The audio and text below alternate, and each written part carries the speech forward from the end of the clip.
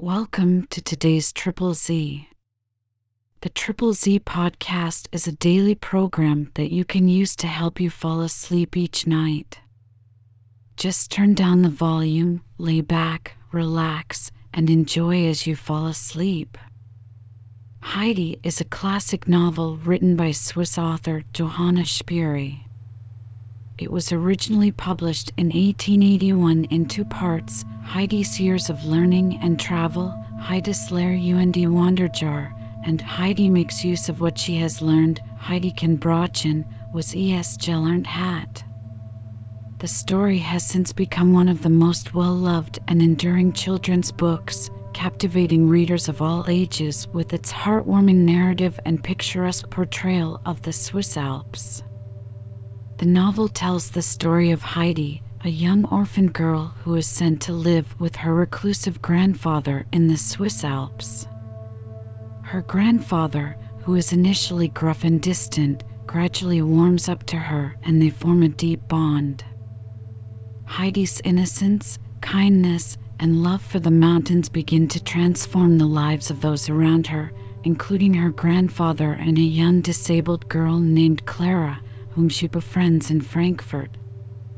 If you enjoy our program, please be sure to write us a review on your podcast platform and share us with a friend. You both might sleep just a little better at night. Our website is ZZZ, that's 3z's.media. You can also like and share our content on Facebook or our Instagram account ZZZ Media Podcast. Music for today's episode was provided by the Sleep Channel on Spotify. Chapter 18: A New Home for the Winter. Almungal had kept his word and was not spending the winter in his old home. As soon as the first snow began to fall, he had shut up the hut and the outside buildings and gone down to Dörfli with Heidi and the goats. Near the church was a straggling half-ruined building, which had once been the home of a distinguished soldier. It was rented to poor people, who paid but a small sum, and when any part of the building fell, it was allowed to remain. As soon as the grandfather had made up his mind to spend the winter in Dörfli, he rented the old place and worked during the autumn to get it sound and tight. In the middle of October, he and Heidi took up their residence there. On approaching the house from the back, one came first into an open space with a wall on either side, of which one was half in ruins. Above this rose the arch of an old window thickly overgrown with ivy, which spread over the remains of a domed roof that had evidently been part of a chapel. A large hall came next, which lay open, without doors, to the square outside. Here also walls and roof only partially remained, and indeed what was left of the roof looked as if it might fall at any minute had it not been for two stout pillars that supported it. Almungal had here put up a wooden partition and covered the floor with straw, for this was to be the goat's house. Endless passages led from this, through the rents of which the sky as well as the fields and the road outside could be seen at intervals, but at last one came to a stout oak door that led into a room that still stood intact. Here the walls and the dark wainscoting remained as good as ever, and in the corner was an immense stove reaching nearly to the ceiling, on the white tiles of which were painted large pictures in blue. These represented old castles surrounded with trees, and huntsmen riding out with their hounds, or else a quiet lake scene with broad oak trees and a man fishing. A seat ran all round the stove so that one could sit at one's ease and study the pictures. These attracted Heidi's attention at once, and she had no sooner arrived with her grandfather than she ran and seated herself and began to examine them. But when she had gradually worked herself round to the back, something else diverted her attention. In the large space between the stove and the wall, 4 planks had been put together as if to make a large receptacle for apples. There were no apples, however, inside, but something Heidi had no difficulty in recognizing, for it was her very own bed, with its hay mattress and sheets, and sack for a coverlid, just as she had it up at the hut. Heidi clapped her hands for joy and exclaimed, "Oh, grandfather, this is my room, how nice. But where are you going to sleep?" "Your room must be near the stove or you will freeze," he replied, "but you can come and see mine too." Heidi got down and skipped across the large room after her grandfather, who opened a door at the farther end leading into a smaller one, which was to be his bedroom. Then came another door. Heidi pushed it open and stood amazed, for here was an immense room like a kitchen, larger than anything of the kind that Heidi had seen before. There was still plenty of work for the grandfather before this room could be finished, for there were holes and cracks in the walls through which the wind whistled, and yet he had already nailed up so many new planks that it looked as if a lot of small cupboards had been set up round the room. He had, however, made the large, old door safe with many screws and nails as a protection against the outside air, and this was very necessary, for just beyond was a massive ruined building overgrown with tall weeds, which made a dwelling place for innumerable beetles and lizards. Heidi was very delighted with her new home, and by the morning after their arrival she knew every nook and corner so thoroughly that she could take Peter over it and show him all that was to be seen. Indeed, she would not let him go till he had examined every single wonderful thing contained in it. Heidi slept soundly in her corner by the stove, but every morning when she first awoke she still thought she was on the mountain, and that she must run outside at once to see if the fir trees were so quiet because their branches were weighed down with the thick snow. She had to look about her for some minutes before she felt quite sure where she was, and a certain sensation of trouble and oppression would come over her as she grew aware that she was not at home in the hut. But then she would hear her grandfather's voice outside, attending to the goats, and these would give one or two loud bleats, as if calling to her to make haste and go to them, and then Heidi was happy again, for she knew she was still at home, and she would jump gladly out of bed and run out to the animals as quickly as she could. On the fourth morning, as soon as she saw her grandfather, she said, "I must go up to see grandmother today. She ought not to be alone so long." But the grandfather would not agree to this. "Neither today nor tomorrow can you go," he said. "The mountain is covered fathom deep in snow, and the snow is still falling. The sturdy Peter can hardly get along. A little creature like you would soon be smothered by it, and we should not be able to find you again. Wait a bit till it freezes, then you will be able to walk over the hard snow." Heidi now went to school in Dürrfly and eagerly set to work to learn all that was taught her. She hardly ever saw Peter there, for as a rule he was absent. The teacher was an easygoing man who merely remarked now and then, "Peter is not turning up today again, it seems, but there is a lot of snow up on the mountain and I dare say he cannot get along." Peter, however, always seemed able to make his way through the snow in the evening when school was over, and he then generally paid Heidi a visit. At last, after some days, when Peter climbed out of his window one morning, the door was quite blocked by the snow outside. He was taken by surprise, for instead of sinking into the snow he fell on the hard ground and went sliding some way down the mountainside like a sleigh, before he could stop himself. He picked himself up and tested the hardness of the ground by stamping on it and trying with all his might to dig his heels into it, but even then he could not break off a single little splinter of ice. The alm was frozen hard as iron. This was just what Peter had been hoping for, as he knew now that Heidi would be able to come up to see them. He quickly got back into the house, swallowed the milk which his mother had ready for him, thrust a piece of bread in his pocket, and said, "I must be off to school," and in another minute was shooting down the mountain on his sled. He went like lightning, and when he reached Dürrfly, which stood on the direct road to Mayenfeld, he made up his mind to go on further. So down he still went till he reached the level ground, where the sled came to a pause of its own accord, some little way beyond Mayenfeld. He knew it was too late to get to school now, as lessons would already have begun, and it would take him a good hour to walk back to Dürrfly. So he took his time about returning, and reached Dürrfly just as Heidi had got home from school and was sitting at dinner with her grandfather.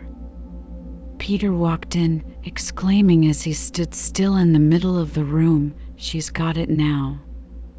"Got it? What?" asked the uncle. "Your words sound quite warlike, General." "The frost," explained Peter. "Oh, now I can go and see grandmother," said Heidi joyfully, for she had understood Peter's words at once. "But why were you not at school then? You could have come down on the sled," she added reproachfully, for it did not agree with Heidi's ideas of good behavior to stay away when it was possible to be there. "It carried me on too far and I was too late," Peter replied. "I call that being a deserter," said the uncle, "and deserters get their ears pulled, as you know." Peter gave a tug to his cap in alarm, for there was no one of whom he stood in so much awe as Uncle. "And an army leader like yourself ought to be doubly ashamed of running away," continued Uncle. "What would you think of your goats if one went off this way and another that, and refused to follow and do what was good for them? What would you do then?" "I should beat them," said Peter promptly. "And if a boy behaved like these unruly goats, and he got a beating for it, what would you say then?" "Serves him right," was the answer. "Good, then understand this. Next time you let your sled carry you past the school when you ought to be inside at your lessons, come on to me afterwards and receive what you deserve." Peter understood the drift of the old man's questions, and that he was the boy who behaved like the unruly goats, and he looked somewhat fearfully towards the corner to see if there happened to be a stick around. But now the grandfather suddenly said in a cheerful voice, "Come and sit down and have something, and afterwards Heidi shall go with you. Bring her back this evening and you will find supper waiting for you here." This unexpected turn of conversation set Peter grinning all over with delight. He obeyed without hesitation and took his seat beside Heidi. But the child could not eat in her excitement at the thought of going to see grandmother. She ran to the cupboard and brought out the warm cloak Clara had sent her. With this on and the hood drawn over her head, she was all ready for her journey. She stood waiting beside Peter, and as soon as his last mouthful had disappeared, she said, "Come along now." As the two walked together, Heidi had much to tell Peter of her two goats that had been so unhappy the first day in the new stall that they would not eat anything, but stood hanging their heads, not even rousing themselves to bleat. And when she asked her grandfather the reason of this, he told her it was the same with the goats as with her in Frankfurt, for it was the first time in their lives they had come down from the mountain. "And you don't know what that is, Peter, unless you have felt it yourself," added Heidi.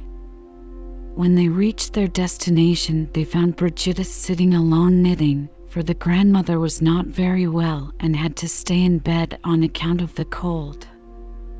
Heidi had never before missed the old figure in her place in the corner, and she ran quickly into the next room. There lay grandmother on her little, poorly covered bed, wrapped up in her warm gray shawl.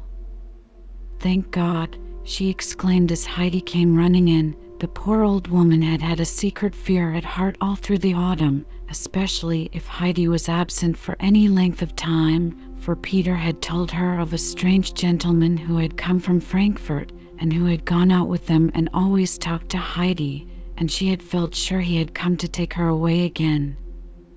Even when she heard he had gone off alone, she still had an idea that a messenger would be sent over from Frankfurt to take the child. Heidi went up to the side of the bed and said, "Are you very ill, grandmother?" "No, no, child," answered the old woman reassuringly, passing her hand lovingly over the child's head. "It's only the frost that has got into my bones a bit."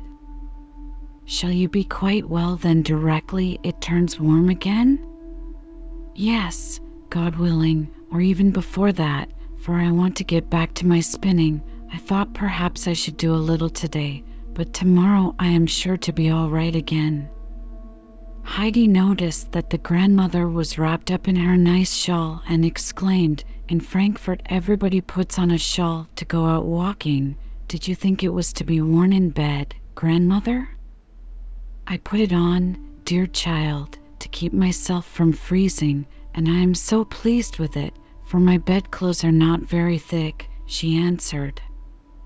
"But, grandmother," continued Heidi, "your bed is not right, because it goes downhill at your head instead of uphill." "I know it, child, I can feel it," and the grandmother put up her hand to the thin, flat pillow, which was little more than a board under her head, to make herself more comfortable. "The pillow was never very thick, and I have lain on it now for so many years that it has grown quite flat." "Oh, if only I had asked Clara to let me take away my Frankfurt bed," said Heidi. "I had 3 large pillows, one above the other, so that I could hardly sleep, and I used to slip down to try and find a flat place, and then I had to pull myself up again, because it was proper to sleep there like that." "Could you sleep like that, grandmother?" "Oh, yes. The pillows keep one warm, and it is easier to breathe when the head is high," answered the grandmother.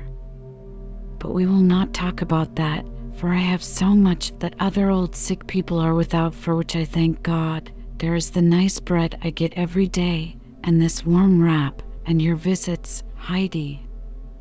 Will you read me something today?" Heidi ran into the next room to get the hymn book. Then she picked out the favorite hymns one after another, for she knew them all by heart now, and was as pleased as the grandmother to hear them again after so many days. The grandmother lay with folded hands, while a smile of peace stole over the worn, troubled face, like one to whom good news has been brought. Suddenly Heidi paused. "Grandmother, are you feeling quite well again already?" "Yes, child, I have grown better while listening to you read it to the end." The child read on, and when she came to the last words, "As the eyes grow dim and darkness closes round, the soul grows clearer, sees the goal to which it travels, gladly feels its home is nearer." The grandmother repeated them once or twice to herself, with a look of happy expectation on her face. And Heidi took equal pleasure in them, for the picture of the beautiful, sunny day of her return home rose before her eyes, and she exclaimed joyfully, "Grandmother, I know exactly what it is like to go home." A little later Heidi said, "It is growing dark and I must go. I am so glad to think that you are quite well again." She ran into the next room and bid Peter come quickly, for it had now grown quite dark. But when they got outside they found the moon shining down on the white snow, and everything as clear as in the daylight. Peter got his sled, put Heidi at the back, he himself sitting in front to guide, and down the mountain they shot like 2 birds darting through the air. When Heidi was lying that night on her high bed of hay, she thought of the grandmother on her low pillow, and of all she had said about the light and comfort that awoke in her when she heard the hymns, and she thought, if I could read to her every day, then I should go on making her better. But she knew that it would be a week, if not 2, before she would be able to go up the mountain again. This was a thought of great trouble to Heidi, and she tried hard to think of some way which would enable the grandmother to hear the words she loved every day. Suddenly an idea struck her, and she was so delighted with it that she could hardly bear to wait for morning, so eager was she to begin carrying out her plan. All at once she sat upright in her bed, for she had been so busy with her thoughts that she had forgotten to say her prayers, and she never now finished her day without saying them. When she had prayed with all her heart for herself, her grandfather and grandmother, she lay back again on the warm, soft hay and slept soundly and peacefully till the morning broke. Chapter 19. Heidi teaches obstinate Peter. Peter arrived punctually at school the following day.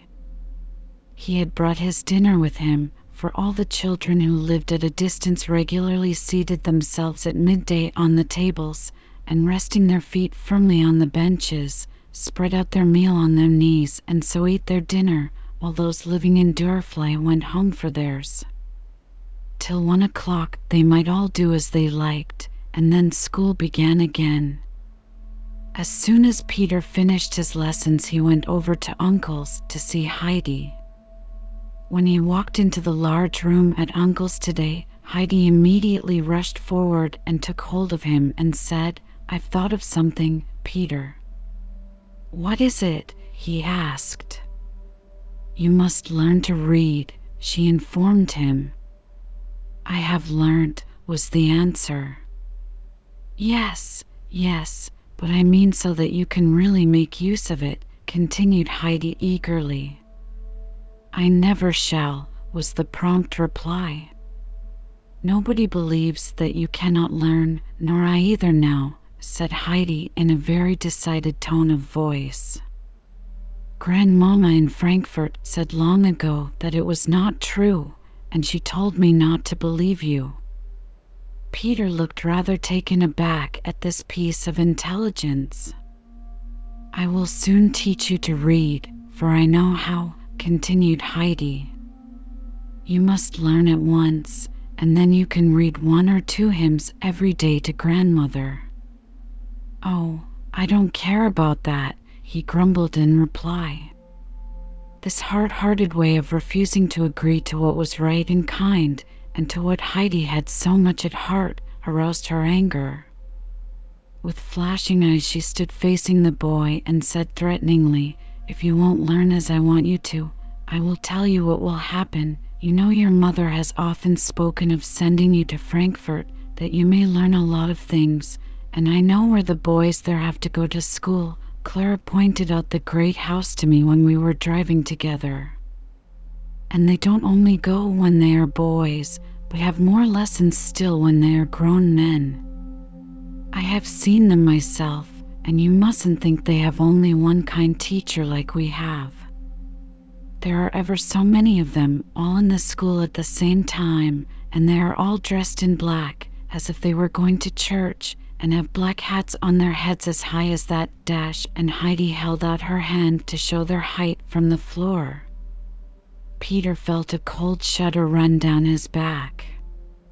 "And you will have to go in among all those gentlemen," continued Heidi with increasing animation, "and when it comes to your turn you won't be able to read and will make mistakes in your spelling.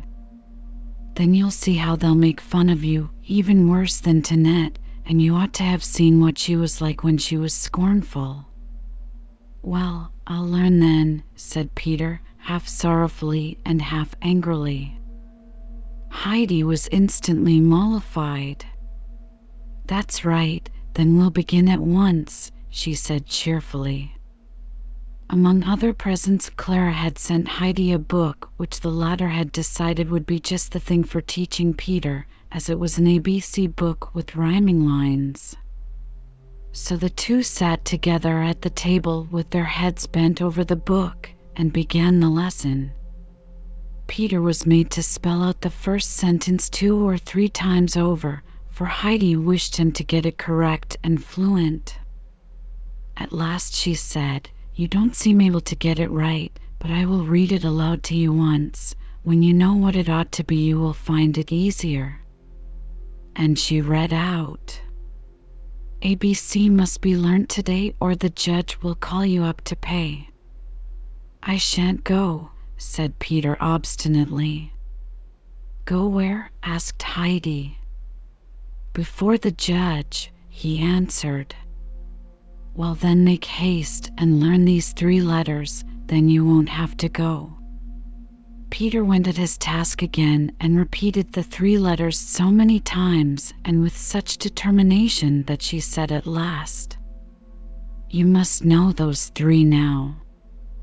Seeing what an effect the first 2 lines of verse had had upon him, she thought she would prepare the ground a little for the following lessons. "Wait, and I will read you some of the next sentences," she continued, "then you will see what else there is to expect." And she began in a clear, slow voice. "DEFG must run with ease, or something will follow that does not please. Should HIJKB now forgot disgrace is yours upon the spot.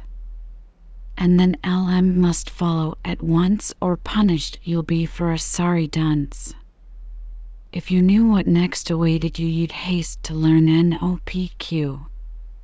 Now our ST be quick about, or worse will follow, there's little doubt." Heidi paused, for Peter was so quiet that she looked to see what he was doing. These many secret threats and hints of dreadful punishments had so affected him that he sat as if petrified and stared at Heidi with horror-stricken eyes. Her kind heart was moved at once, and she said, wishing to reassure him, "You need not be afraid, Peter. Come here to me every evening, and if you learn as you have today, you will at least know all your letters, and the other things won't come. But you must come regularly, not only now and then as you do to school. Even if it snows, it won't hurt you." He promised, and the lessons being finished for this day, he now went home. Peter obeyed Heidi's instructions punctually, and every evening went diligently to work to learn the letters, taking the sentences thoroughly to heart. The grandfather was frequently in the room smoking his pipe comfortably while the lesson was going on, and his face twitched occasionally as if he was overtaken with a sudden fit of merriment. Peter was often invited to stay to supper after the great exertion he had gone through, which richly compensated him for the anguish of mind he had suffered with the sentence for the day. So the winter went by, and Peter really made progress with his letters, but he went through a terrible fight each day with the sentences. He had got at last to "you," Heidi read out. "And if you put the U for V, you'll go where you would not like to be."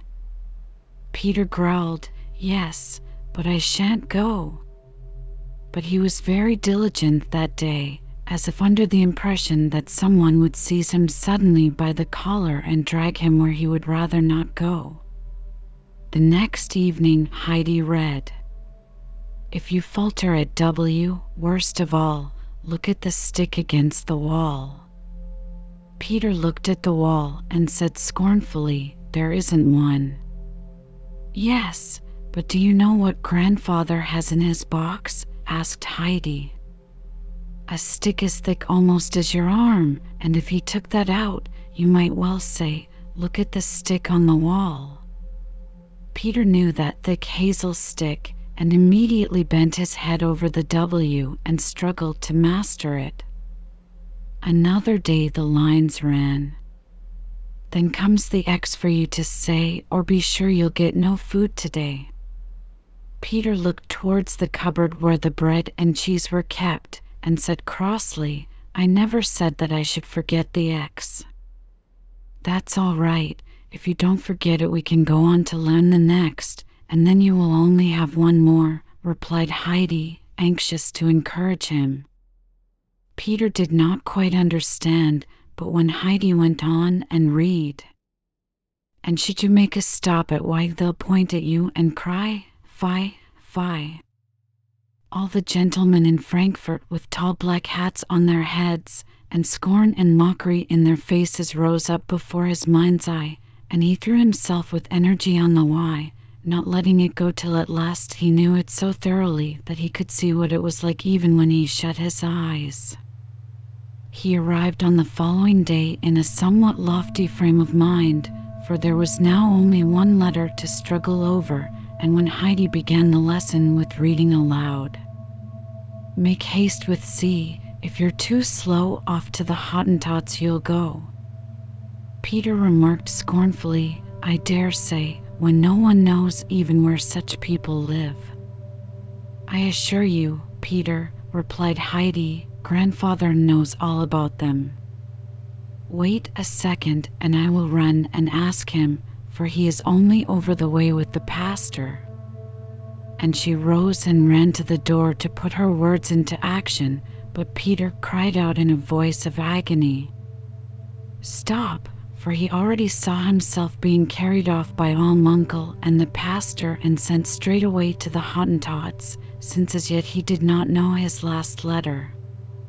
His cry of fear brought Heidi back. "What is the matter?" she asked in astonishment. "Nothing. Come back." "I am going to learn my letter," he said, stammering with fear. Heidi, however, herself wished to know where the Hottentots lived and persisted that she should ask her grandfather, but she gave in at last to Peter's despairing entreaties. She insisted on his doing something in return, and so not only had he to repeat his C until it was so fixed in his memory that he could never forget it again, but she began teaching him to spell, and Peter really made a good start that evening. So it went on from day to day. The frost had gone and the snow was soft again, and moreover fresh snow continually fell, so that it was quite 3 weeks before Heidi could go to the grandmother again. So much the more eagerly did she pursue her teaching, so that Peter might compensate for her absence by reading hymns to the old woman. One evening he walked in home after leaving Heidi, and as he entered he said, "I can do it now." "Do what?" Peter asked his mother. "Read," he answered. "Do you really mean it?" "Did you hear that, grandmother?" she called out. The grandmother had heard, and was already wondering how such a thing could have come to pass. "I must read one of the hymns now. Heidi told me to," he went on to inform them. His mother hastily brought the book, and the grandmother lay in joyful expectation, for it was so long since she had heard the good words. Peter sat down to the table and began to read. His mother sat beside him listening with surprise and exclaiming at the close of each verse, "Who would have thought it possible?" The grandmother did not speak, though she followed the words he read with strained attention. It happened on the day following this that there was a reading lesson in Peter's class. When it came to his turn, the teacher said, "We must pass over Peter as usual, or will you try again once more? I will not say to read, but to stammer through a sentence." Peter took the book and read off 3 lines without the slightest hesitation. The teacher put down his book and stared at Peter as at some out-of-the-way and marvelous thing unseen before. At last he spoke. "Peter, some miracle has been performed upon you. Here have I been striving with unheard-of patience to teach you, and you have not hitherto been able to say your letters even. And now, just as I had made up my mind not to waste any more trouble upon you, you suddenly are able to read a whole sentence properly and distinctly.